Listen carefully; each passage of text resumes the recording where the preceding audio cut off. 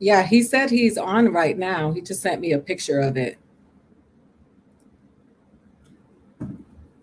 Hey, what's up, everybody? It is your girl Ida Rodriguez, and this is Truth Serum. We are going to get right into it today because we have attorney Benjamin Crump and Van Lathan that's going to be joining us. And Ben is a busy man right now because so many things have happened in the last developments have taken place in the last 24 hours. Ben, how are you? Uh, a little busy and tired, but I would not miss talking to you for anything in the world, sister. I love you so much. But listen, I want to just get to it because I've had so many people reach out to me because they knew you were going to be here today. And they had so many questions. So I want to give you the floor. I want you to talk and let us know what the latest is. And please explain to the people what a charge of third degree murder means. Yes, ma'am.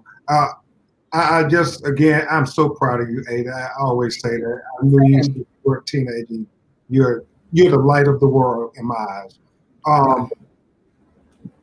We represent the family of George Floyd, the brother who was face down in handcuffs, and a police officer with his fellow officers had him restrained with his knee on his neck. And he kept that knee on his neck even though George said, "I can't breathe." He kept it not 1 minute, 2 minutes, 3 minutes, 4 minutes, 5 minutes, 6 minutes, 7 minutes, 8 minutes. Over 8 minutes with a man pleading for life, Ada. I mean, begging just to breathe. It's so unbelievable when you think about this horrific death and the fact that you had the lay people begging the police, "You're going to kill him." There was an EMT lady who was a lay person out there saying, "Just let me check his pulse." She asked about 16 times when you watch that film. And I keep saying 8 minutes because I want people to understand just how devastating and how horrific his last minutes on this earth was. And that's why we believe with his family that these cops should have been charged with first degree murder. The breaking news is that they just arrested the police officer, Chauvin, who had his knee on his neck. And it seemed like when you watch that video, kept pressing down on it. I mean, when he would ask to breathe and you look at his face and he's literally gasping for breath, trying to move his head. Every time he moved his head, the guy would put his knee harder, put more pressure on it. And so the family is relieved that he finally got arrested. They believe it took far too long since they had all that probable cause. But their official statement is they expected first degree murder. They want first degree murder. And they want the other police officers to be arrested also. So, I have to ask the questions on behalf of the people, right? A lot of people are asking, did they arrest this man because they want to calm down the civil unrest that is happening right now in the city? Or is this real, Ben? And I know you can only answer that from the place of where you stand. Yeah, and it's a very legitimate question. And I think it's the first. They absolutely arrested him today to try to calm down the civil unrest. Because the police, when they kill an unarmed person of color, or they kill a person of color in any regard, they normally take the investigation as long as they can take it. I mean, they will hide behind that playbook, Ada, and keep saying that, "Oh, we can't release the video because it's an ongoing investigation. We can't comment because it's an ongoing investigation," because they're hoping that we will forget about it and they can just sweep their death under the rug as if their life never mattered in the first place. But it's because the people saw that video and we couldn't unsee that video. And we witnessed the truth, Ada, and the truth, hopefully, will make sure we get justice, but we can't take it for granted because they were not going to arrest them at least sometime soon unless we did what we had to do. And I know, Ada, you're a real revolutionary. And even though the family was saying be peaceful because we didn't want anybody else to get hurt or killed, It was the people disturbing the peace that made this happen. Well, I was saying Van is joining us, but I was going to say that we learned it from them. The Boston Tea Party, the Berlin Wall. Martin Luther King said that rioting is the voice of the unheard. So this is very American to riot. I mean, people riot when their teams lose football games. They riot when they're upset about not winning the Super Bowl. I definitely think a black man being slaughtered and lynched in broad daylight is enough to riot over. Yeah, and two things, because you said something very profound. Martin Luther King said, rioting is the voice and the language of the unheard. The first protest actually started while George Floyd was alive, Van. It actually started right down the street when those people were protesting his knee on his neck, saying, "Let him breathe, you're going to kill him." But they didn't hear them. And that's why you had to have all those people out there in Minneapolis doing what they did for us to finally be heard to say that George Floyd life mattered, that our lives matter. Black lives matter, because they were not hearing it. That's number one. And then number two, I just want to report, because you are literally the first interview. I know I got everybody, Van, MSNBC, CBS lined up, but I'm with my girl, my little sister first, to report the breaking news. We're taking custody of the body even as we speak right now. And we're going to have Dr. Michael Baden, the noted forensic pathologist from New York, who's going to come and do an independent autopsy for the family, because we still don't trust the Minneapolis Police Department or anybody connected with them, because they lied on day one when they released that false police report that said he died of a medical condition and that he was threatening the officers and that he was violent. We've all seen these videos now ad nauseum, and thank God for technology. But nowhere, Ada, even when he puts the handcuffs on, he doesn't fight them with them putting the handcuffs on him. He never resisted. He never posed a threat. But that's what that first police report said. And if we didn't have the video, that police report would have stood as the gospel. So I want to welcome Van Lathan to the show. Hi, Van. Thank you for being here. I appreciate it with such grace and one of the disruptors for the culture. So I always want to have people on here that are going to be disruptors and advocates of change. How you doing? I'm as well as can be expected. You know what I mean? I think it's a tough time for everybody. So we were just talking about the officers being arrested. Now there's this third degree charge. And, I really want to walk people through, because I really just wanted to be, I just wanted to be here as a conduit. I can never speak from the perspective of a Black man. And I think that it's important for people to understand what it does to the psyche of a human being to witness the murder of the reflection of yourself with such recklessness and such lack of humanity. So I can see that you are experiencing some things right now. I can see it. I feel it on everyone that I know. I just want you to share what you've been experiencing in this last week. Well, obviously there's a sense of hopelessness. There's a sense of despair, but there's an intensity of connection to this particular issue, to this particular incidents that we're in. And maybe it has to do a lot with a concrete understanding of your place in America. It's not that I had any illusions about that prior to this. I didn't. But I think double whammy of the way COVID has ravaged our communities, and the fact that we're still dealing with so many pernicious forces while this is going on, while we're left to stew in it, while we're left to kind of just have it dripping all over us. It's very difficult.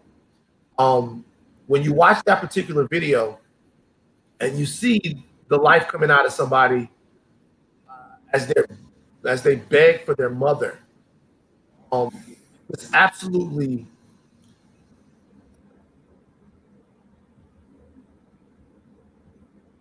just no consideration for the fact that that's a human being.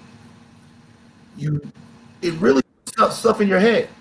I'm not gonna lie, like you start to wonder not how much of this can we take, but how much of this should we take. And you guys spoke about something earlier that I think that's very important. The reason why we're in America right now is because there was a group of people that refused to pay their taxes until they had equal representation. They refused to be lorded over. Whatever you make of those men, slave owners, as most of them were, there came a point to where they decided that no was going to be their answer to tyranny. And my question would be, in whatever way that we approach it, how and when are we going to answer no to tyranny?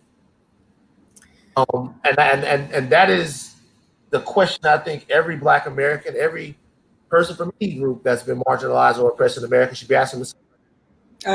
Listen, I'm right there with you. I want to just briefly take us through some history, because when we talk about Oscar Grant, 2009, at the Fruitvale station, handcuffed on his stomach, shot, and the officer was charged with second-degree murder, manslaughter, and got off, was not guilty.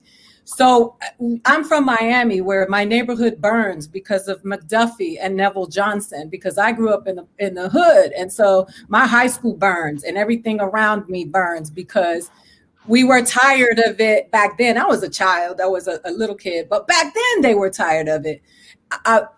Ben, when we think about this, why the hopelessness that rests with us is because the judicial system has never been in our favor. It was built on the principles of white supremacy and has never been in our favor. What can we do now to restore any sense of hope when it comes to these types of, with this situation? Listen, the last couple of weeks, Ahmaud Arbery, Breonna Taylor, and George Floyd. It's not just one thing. We're dealing with constant trauma. You know, Ada, as I've talked with you before and Van, I write about in my book, Open Season, the legalized genocide of colored people. I chose that title specifically because as a civil rights lawyer on the front line who worked all across America, it literally is the legalized genocide. They have made it legal to do what they do to our people. To say that, oh, we shot Michael Brown while he was running away. Well, the police, that was legal. He could do that. Oh, we shot 12-year-old Tamir Rice while he was playing on the playground. It was legal. He could do that. Oh, Pamela Turner, we shot her while she was laying on her back screaming, I'm pregnant. It's legal. We can do that because they have to make it legal to try to make us think that there is some appropriateness about it. There is nothing appropriate about killing unarmed human beings because of the color of their skin. But the laws continue to try to legitimate it. I call it the intellectual justification of discrimination. And it has been in America from the inception, when they had the 3/5 compromise. When you look back at the debate in the legal, what we call intent, they teach you about what the intent of the law when you're in law school. In 3/5, they made it sound so noble what they were doing. Well, we're going to count the blacks as 3/5. We really don't think they even matter at all, but we want to count them as 3/5 because we at least want to acknowledge their existence. And that has been the mentality, whether it be Dred Scott decision, where they said there are no rights that a black man has that a white man is bound to respect. And so we're still dealing with this. And when you think about Eric Gardner, the reason why we cannot think that this system of justice is going to work for us, because it is so much precedence out there that tells us it's not going to do it. And so, Ada, when you talk about the law specifically, when we're talking about this here, I have reason to be cautiously optimistic only because I know this video is so horrific in the matter of time that it lasted. I mean, it's deliberate that he kept his knee on his neck after the lady was begging, the young man was begging. We count like 7 people saying, get off of him. And so that's deliberate. So you just put a pin right there for that. And then talking about precedents, the reason why I'm also optimistic is this. We will overcome because our precedence is no matter what they try to do to us, we still overcome. Slavery couldn't stop us. Jim Crow couldn't stop us. Separate but equal couldn't stop us. Nothing could stop us. We're resilient. And we have to always remember that we're going to win. And that's why they do this stuff. I mean, that's why they make laws to try to keep us down, because they know they have to go through extraordinary efforts to try to make us believe that we're not equal to them. When really, based on everything we overcame, it shows that we're really superior to them, because they could not endure slavery. They could not endure Jim Crow. I mean, and you have to always think about that when you're fighting and arguing. When I go into court, I keep thinking that this is going to be the day that they have to recognize the equality of people of color. Because I always wonder, Ada and Van, you've heard me say this before.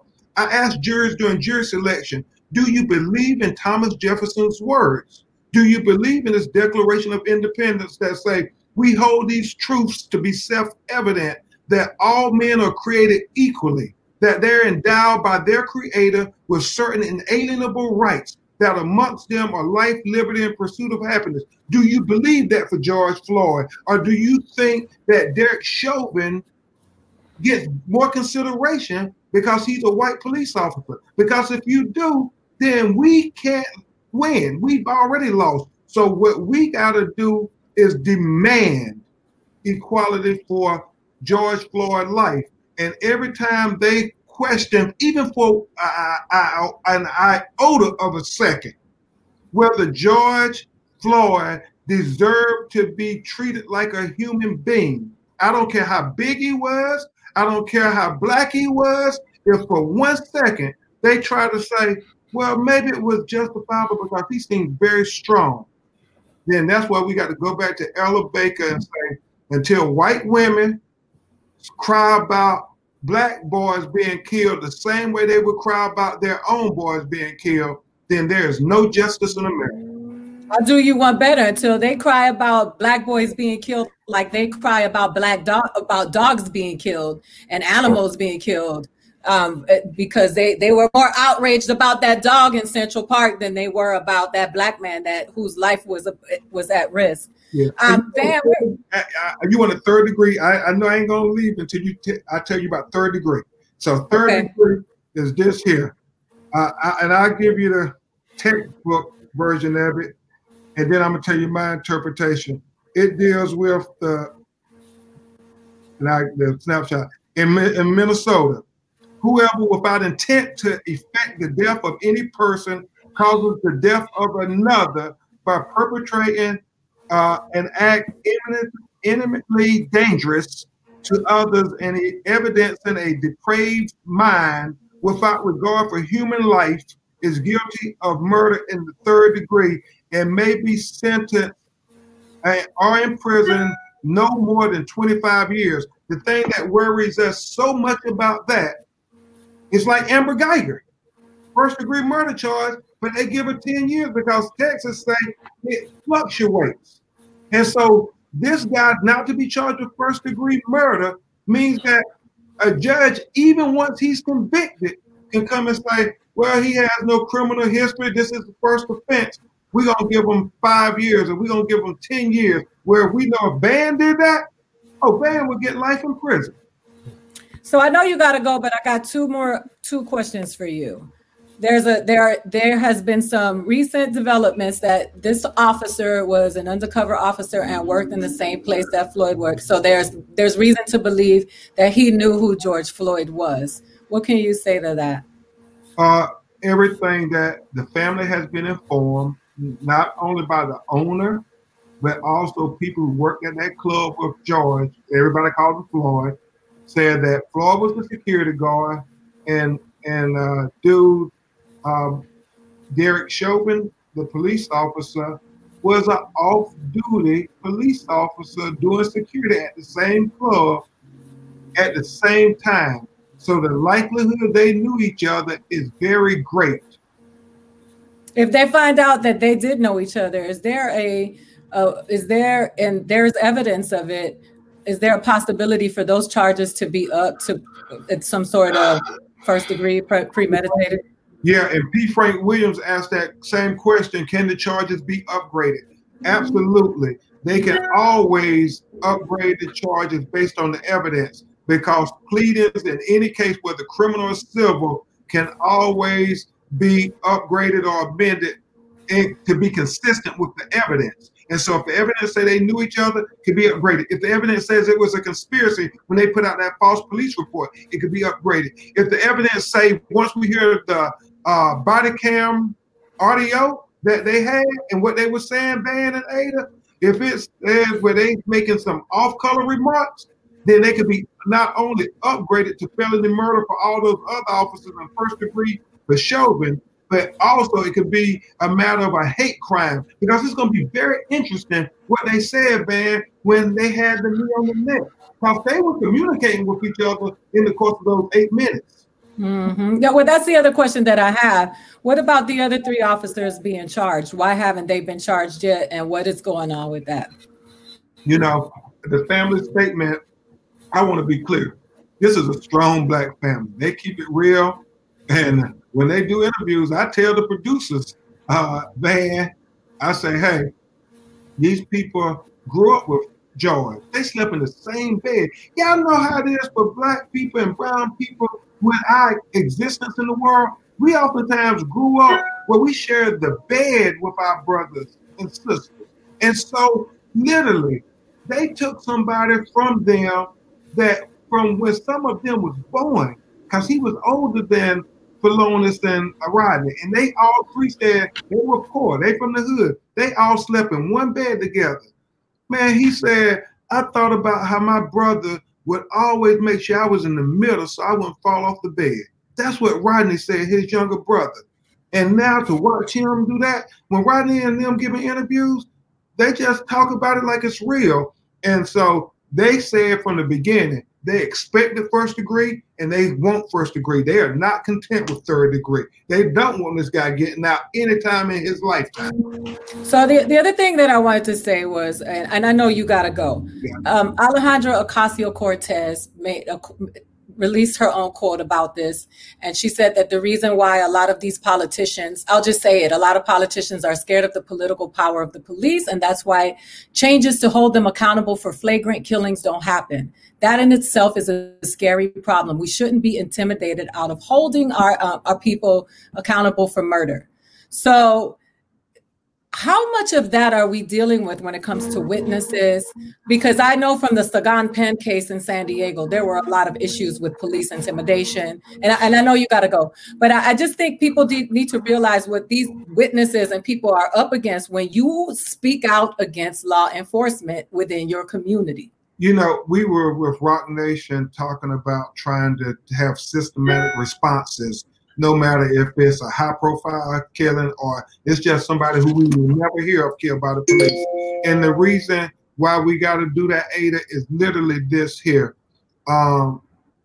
People who get power, they didn't get afraid to lose their little power for some reason. So they don't go against the police killing. We got to show them that justice is dangerous to deny us justice as it is to hold police officers to justice. And until we get to that point, the politicians won't do what Martin Luther King said, and I'll say this and then I will go. Because it's so appropriate when you think about what she said in that quote. The coward really does ask the question, is it safe before they act? And then, then the expediency asks the question, is it politically correct? Vanity asks, is it popular? But you got to have politicians who say conscience asks, is it right? And we got to have politicians who say, no matter what, I want to do what's right. And yeah, the racist, conservative people are going to come after me. The police union going to come after me. But good people, and I still believe it's more of us than them.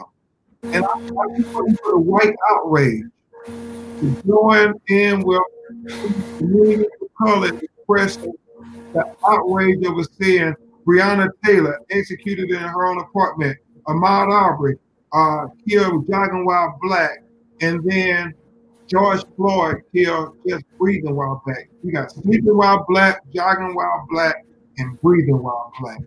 And they talk about a coronavirus pandemic. We have been living in a pandemic for that's called racism and discrimination. Well, I appreciate you, Ben. I thank you so much for joining me. I know you have work to do and you got to go deal with the family. So we send you with grace and, I commission the angels over you daily. So be safe out there and I'll call you later. I love you, little sister. Love you, baby. All right. Van, I appreciate your patience in the moment because people want to hear from you. I just wanted to get him out of the way because I know he had to go do that autopsy, but I wanted to continue having this conversation with you because it's very important to talk to people like you who use your platform to hold people accountable. As you know, we all know you've done publicly and eloquently. And with grace, because I don't know if I could be as eloquent and as kind as you are at times. But I wanted to ask you a question. What do you think true allyship is in this moment? Because so many people, people are on telling people, oh, if you post it in your stories and you don't post it in this, then you're not really with us. But to me, that seems like petty. I want to know what a real ally does in these moments from your perspective. It's a great question. Before I get to that, I want to address something that Brother Crump said. And he is one of the bravest warriors that we have right now. But something struck me that he said. He said that he asked jurors if they believe in what Thomas Jefferson said, that all men are created equal and entitled to all that stuff. So I want people to understand something, that Thomas Jefferson didn't even believe that. I know. Okay. So Thomas Jefferson, the architect of American equality, allowed his children to live in slavery. So Thomas Jefferson's kids that he had with a black woman whom he raped lived in slavery. Yeah. So if you want to understand the American system of oppression and discrimination that you're living inside of, consider that fact. The Declaration of Independence, which is a brilliant work, and Thomas Jefferson, who was a brilliant man, that wrote those things that seemingly bind us in a common thread of equality and life, liberty, and the pursuit of happiness, was written by a dude who had kids who were slaves. Okay, so he didn't even believe that. So the America that we're talking about, existing in, it can't be any America that's based on anything from the past. It has to be us galvanizing to make a new America. That's right. It's not that the systems are working improperly. They're working exactly as intended. If we want different outcomes, we need different systems. And everything that we're going to have to do is going to have to affect that end, however you do that. Now, as far as allyship is concerned, anyone asking how to be a good ally, I'll give you a little hint on it. Allies speak with you. They do not speak for you. Yes. Okay. So if you are an ally, it is your job to amplify. Okay. You find someone that needs your help as an ally from outside the community. Let's say you have access to something somebody else might not have. Let's say somebody just needs you to stand with them somewhere. Let's say somebody that just needs you to listen, to understand, not to inject your privilege or your cultural paradigm or directives into whatever they're talking about. There are a lot of different ways to do it. If I was to see somebody post what I put on a story, I'm happy. That's right. To tear people apart and kick everybody in the genitals when they're trying to help. I'm not interested in that. But what I'm also not interested in is anyone who really doesn't care, pretending that they care because it's the trendy thing to do. A real ally will get their hands dirty on your behalf. Think about anybody you actually love and what you would be willing to do to make sure that they were safe.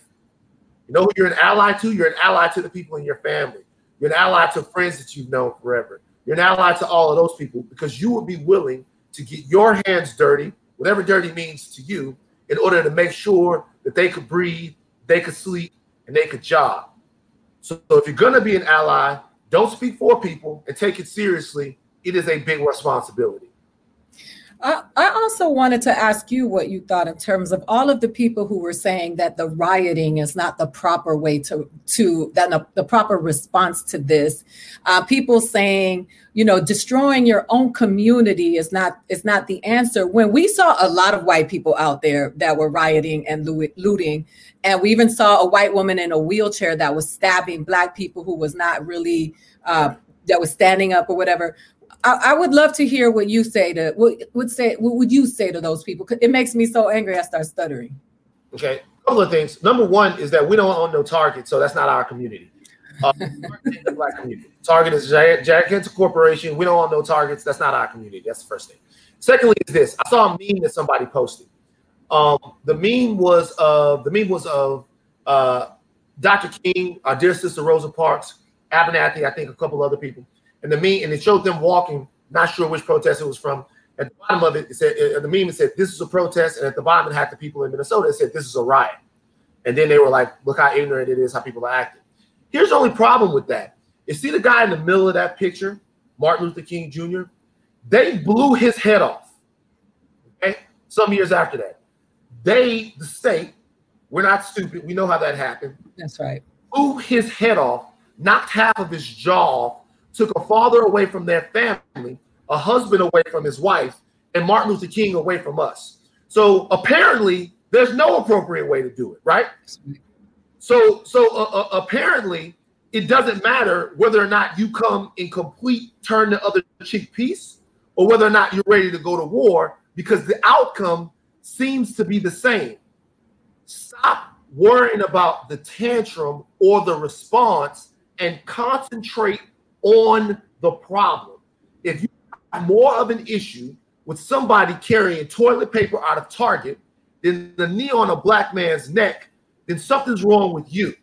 And you're sidetracking us because we know what you really mean to say. We know what you're actually trying to say.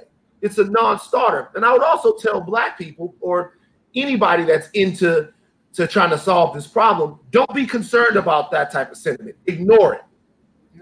Ignore that. Yeah. We want peace. We want to deal with things in the most peaceful way that we can. But more than anything, more than we want peace, we want results. We want to be heard. We want to be seen. That's what we want, and that's what we're demanding. Yeah. So, yeah, I mean, I grew up in a community that I told you that we had to watch people get murdered, and there were no cameras. They swept it under the rug. Now the names and the hashtags now that we have hashtags, that was before they even had hashtags. And I sit down and I think about this. Ben laughs at me because I always say, burn it all down. Because he's like, you too much of a revolutionary. And I don't think when we talk about this country, we talk about the Jabuki, the comedian, tweeted this whole thing. He was like, the real American looting is you loot in Guatemala, you loot in Iran, you loot in Puerto Rico, you loot in the Congo, and so we have these people who spoke out so much against Colin Kaepernick and talked about his knee protest. And now they're calling these people thugs. And Donald Trump shows himself every day. But I'm always going to be of the belief that he's the least dangerous of the pack because he's the clown, the dummy that we hear all day long. Meanwhile, Mitch McConnell and Barr are doing the dirty work. But so when we talk about these fucking protests and these people, I mean, you damned if you do, damned if you don't. If you take a knee and you are peaceful, there's something wrong with you. If you burn down the Target, when we talk about these protests, did you see the cops that they busted that were actually busting out the windows? And they actually identified them, right? I believe that they are present in all of the protests. And what do you think about that? This is it's not an isolated incident in Minnesota. These motherfuckers are doing this everywhere that you see the riots and blaming it on the Black people of the communities. Listen, what you guys talked about before was real, the political power of the police, the lobby that the police have on both sides, by the way, left or right. Yes. You can't really get much done if it looks like you're soft on crime.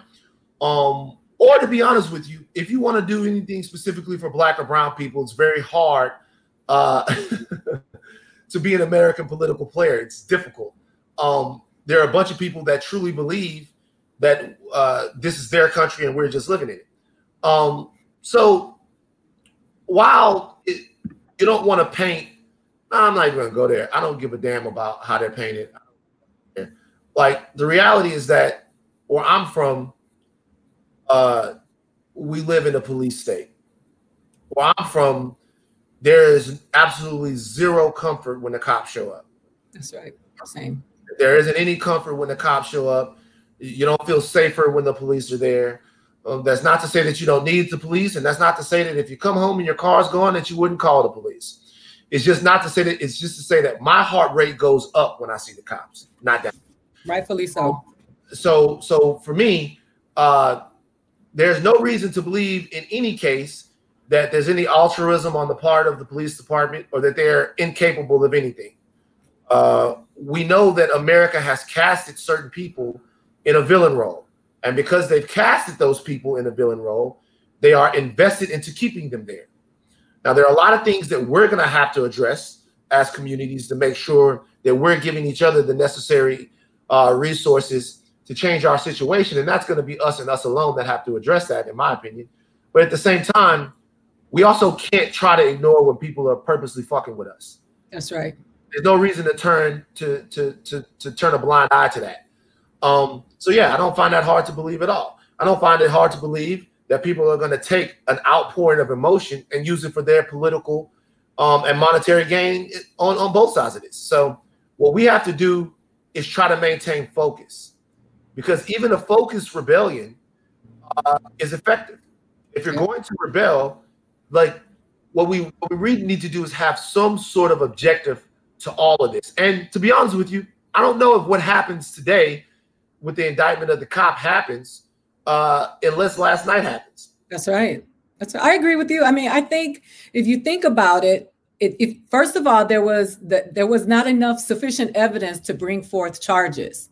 Then that precinct burnt down, and then all of a sudden there was an arrest. So when people say that this is not effective and this is not happening, I do want to ask the difficult questions, because I feel like sometimes I'm out here by myself. Me and Charlamagne had this conversation, and he got demonized for saying it. But that's right. There is an election coming, and people are expecting that Black people can vote. They can show up and get rid of racists out of office in Alabama. They can show when Black women can have revolutionized America, because we got to be the everything was built on the backs of Black people in this country. And if we can't be honest about that, then we can't have a conversation. How do we hold these politicians accountable? Because now the more ridiculous Donald Trump acts, the more we romanticize Joe Biden. But I'm always of the belief that what administration has actually been good to improve Black and brown communities in history. So for me, what would be the drastic difference from Joe Biden being in office unless he is held accountable and is coming with something tangible that is going to improve the communities for Black and brown people? I mean, that's the $3 trillion question. The $3 trillion question is, I mean, part of being Black or brown in this country is that you're left with, there are no good choices for you, right? It seems that way sometimes. Right. It seems like the only great choices for you are the ones that you can create for yourself. And in this case, you have unabashed white supremacy and racism with what some would say is a more covert version, a more, a diet version of it. I can't see myself voting for Trump, and I can't see myself not voting. First of all, let me clean that up. I wouldn't vote for Donald Trump if Jesus walked into the door right there, right now, and said, "Look, I really need you to vote for Donald Trump. I got a plan." I'd be like, Same. I can't do it. And since I will be voting, that tells you right now that I probably am voting for Vice President Biden. And that has to do with the people that I believe can influence him. That has to do with the people that I believe he has to listen to. But I will say this. Black and brown people can no longer afford to be part of a political party. Okay. Now you vote your issues. I'm a liberal, right? I'm a liberal all the way to the left. You vote your issues. And if you stack your issues up and you find a candidate that reflects those issues in policy and practice, then you vote that candidate. But as far as being a part of the organizational structure of a political party, which Black people have been, as far as with the Democrats for a long time, I think that time is over. Because you shouldn't have to be a part of any party, or you shouldn't want to go to any party where you got to sneak in the back door and where the bartender ignores you. You shouldn't do that. Like, if you want something, you have to be willing to walk away from a negotiation. It's the way that. So I don't think that anyone is wrong for pressing the Biden administration or the Biden campaign. I guess the campaign is not the administration yet. No one's wrong for pressing them. I understand people saying, hey, I got in trouble for this. I said, I'm not in trouble. I got scolded by the Instagram community for saying, hey, if the Democrats can't support Black people, then Black people can't support the Democrats. That's right. And I understand people that are so afraid of the white supremacists that are at 1600 Pennsylvania Avenue right now, that it scares them to hear somebody speak like that when there's only two candidates left. I get that. But at the same time, it can't be about them. It's got to be about us. That's right. It's got to be about what we want. It's got to be about what we want to do and how we want to do it. So while I probably 99%, not 100% will be voting blue in November, I will say that I need something for that vote, or else I have to set to try to destroy the Democratic Party. Because I think the way that they're conning Black Americans actually might be more harmful than ignoring them. So the Democrats have got to be allies. Like we said, they have to get their hands dirty on behalf of Black people and working Americans. Yeah, no, I agree. I'm right there with you. I think it's important. And I've been watching to see what Joe Biden had to say about this. When we talk about Black men going from the school to prisons, I can't even talk right now because I've been enraged for the last week, as everybody knows. Yeah.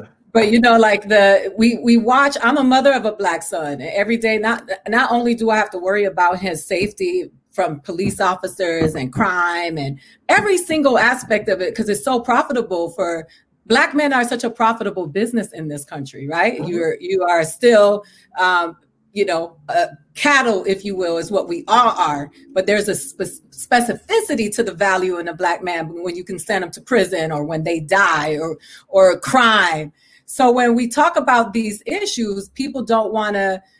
Nobody wants to fight the fight about what this is really about. Everybody wants to get in this romantic, the Democrats this and the Republicans freed the slaves. And I had Bakari on here last week and I had Tara Setmeyer, and we talked about the political parties and what they meant. And I for one, believe we need a wash, right? Because I do think the Democrats have abused their relationships with Black and brown people. They're still getting deported. COVID is still ravishing our communities. A 60-year-old man in Fontana, Mexican man, was shot by the cops after they tasered him yesterday. That's why Fontana was rioting. So that's why I have to hold my people accountable for their anti-Blackness, to think that this is just a Black issue because we next, or we are right there. We just don't get the headlines. So when we talk about allyship, when you said what you said, I'm going to cut that clip, Arena, and we're going to put that out because that's truly what it's about. Now, how do we talk about solutions when we talk about, because I feel like when you burn a target down, there is a solution because they respond to the loss of money more than they do to the loss of lives. Solutions are about leverage. Right. And I've said this before, I'll say it again. If somebody wants to see, I'll tell you what giving somebody power is, and sometimes this is tough. Think about the people who you've empowered in your life, or that matter to you in your life. There's one common thread that all of those people have, is that they can hurt you. Yeah. What I mean by that is your significant other. They can make you feel bad. Your kids after a certain point, anyone, your job, all of those people, right? All of these are people that they can do something and it can affect you. The easiest thing to ignore is someone who is insignificant to you. Not even somebody that you hate, just somebody who doesn't matter. Yeah. You, they hate you, it doesn't matter. They feel good about you, they feel bad about you, it doesn't matter. True power is somebody else's ability to affect what's going on with you. That's why the Me Too movement worked. The Me Too movement worked to a degree because it was the first time women were able to levy consequence against men for their bad behavior. Okay, you want to grope me, touch me, say inappropriate things to me, your legacy is done forever and you can't go work anywhere else. Who's the next person that's going to hire Matt Lauer? He's already rich, but the reality is he would rather be on television right now. So we're being empowered by their ability to level consequence. Solutions are going to be about that part of it, the consequence part of it, and they're also going to be about the structures that we build. So it's possible that within what we're living in right now, there are no solutions. So let's come to terms with that. It's possible that society, the way it's presently constituted, that there's not an answer. Right. Even when we talk about George Floyd or Breonna Taylor or Ahmaud Arbery, remember that the justice that we're talking about, that isn't for them. That's for us. That's right. Okay? So they don't get any justice. They died unjustless, and it is that way for eternity. That's right. There's no rewind. The justice we're talking about is for us. It's so that we feel better and more harmoniously, shall I say, in tune with society, that there's some sense of this whole thing. So the solutions that we're talking about, they have to do with addressing policing, right? But there has to be something new. There would have to be oversight from somewhere else. It can't start from inside the department because inside the department is already diseased, all right? It has to do with economic, social, and political power. Power, the ability to exert power on someone. And the only way that Black or brown people are going to be able to achieve that is solidarity. Yes. Solidarity is going to be the one thing that you prescribe to get people going to the same place. Like we could really cripple Target without burning it down. That's right. By not going there. Like we could cripple so many of these different things by taking control of the economic infrastructure that we have and using it to our advantage. But what we need is clear-cut leadership. We don't need any buck dancing. We don't need any of the bourgeoisie getting in the way of people that are on the ground. We need clear-cut leadership and we need clear-cut planning. But it's a multi-front war. It's economic, it's social, and it's political. It involves reparations. Absolutely. These communities with capital. It involves a voting block. Okay. And it also involves a little bit of us being willing to do for us. So all three of those things to me are good places to start. And there are a lot of people right now that are already doing that work. And one thing that I like to do is always uplift the people who do this work on a daily basis, because I'm a stand-up comedian, I'm an actress, my TV show goes in the fall, I'm on set, but there are people who do this every day, all day long, and we glad, like I got in trouble, if you will, when I was on the Young Turks, and I said that Kanye West was not the leader of Black people. Kanye West is a celebrity that uses his platform to speak out against or for whatever he is, but he is not leadership. There are people who are actually working every day to make a difference in people's communities.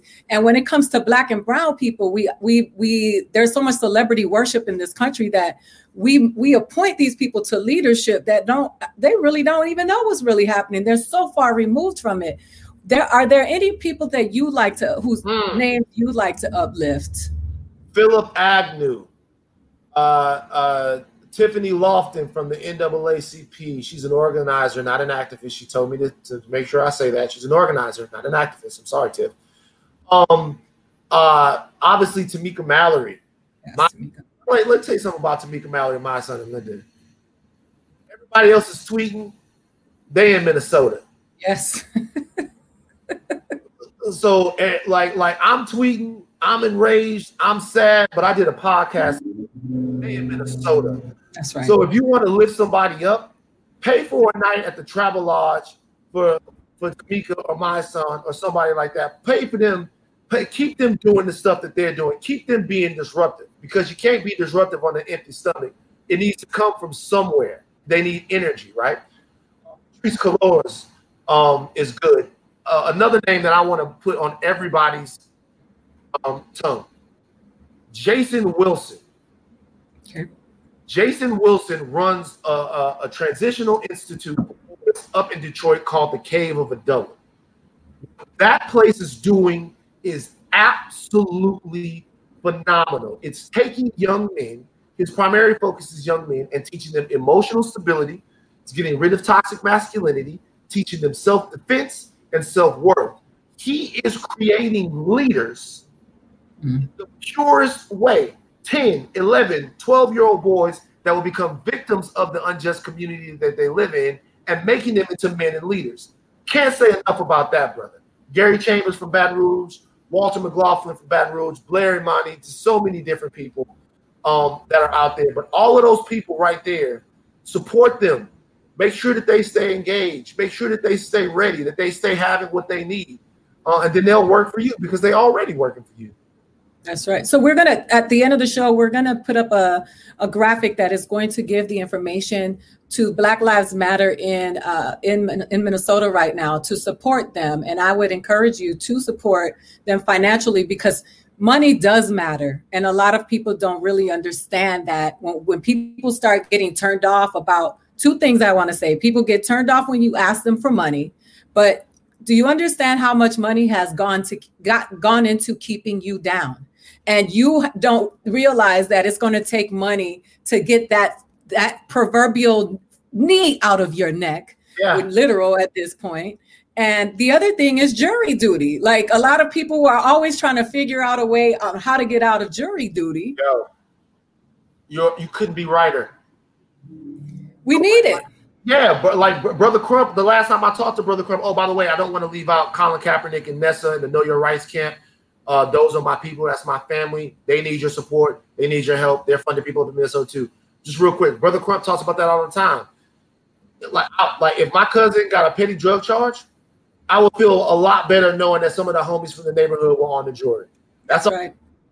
That's it. You couldn't be right.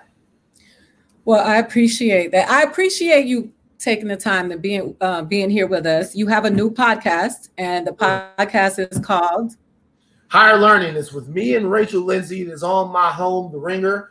It's not my home, it's Bill's home, but I work there.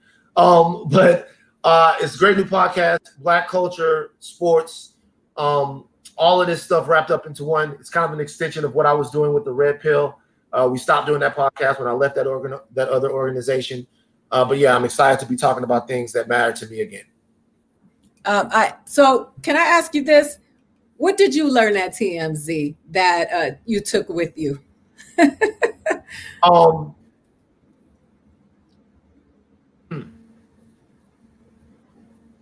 Because I say it from the perspective of watching your evolution, and that not to be condescending, because we all evolve, but to watch you evolve and become this voice that people want to listen to. You were a part of an institution. You worked with it. You rose to this fame for speaking for us, and you spoke up for the culture. What is it? What did you leave with that you took with you? Okay. Might sound like a peculiar answer coming from a man from South Louisiana, from Baton Rouge, from the Deep South, who's experienced these sort of things all his life. But you know what I really learned? I learned just what we're up against. That's deep though. That's not peculiar. Yeah, I learned the degree to which we're up against it. And the forces, both intentional and even scarier, unintentional, that preclude us from getting to the places that we want to be, that stop us from going where we want to go. And it was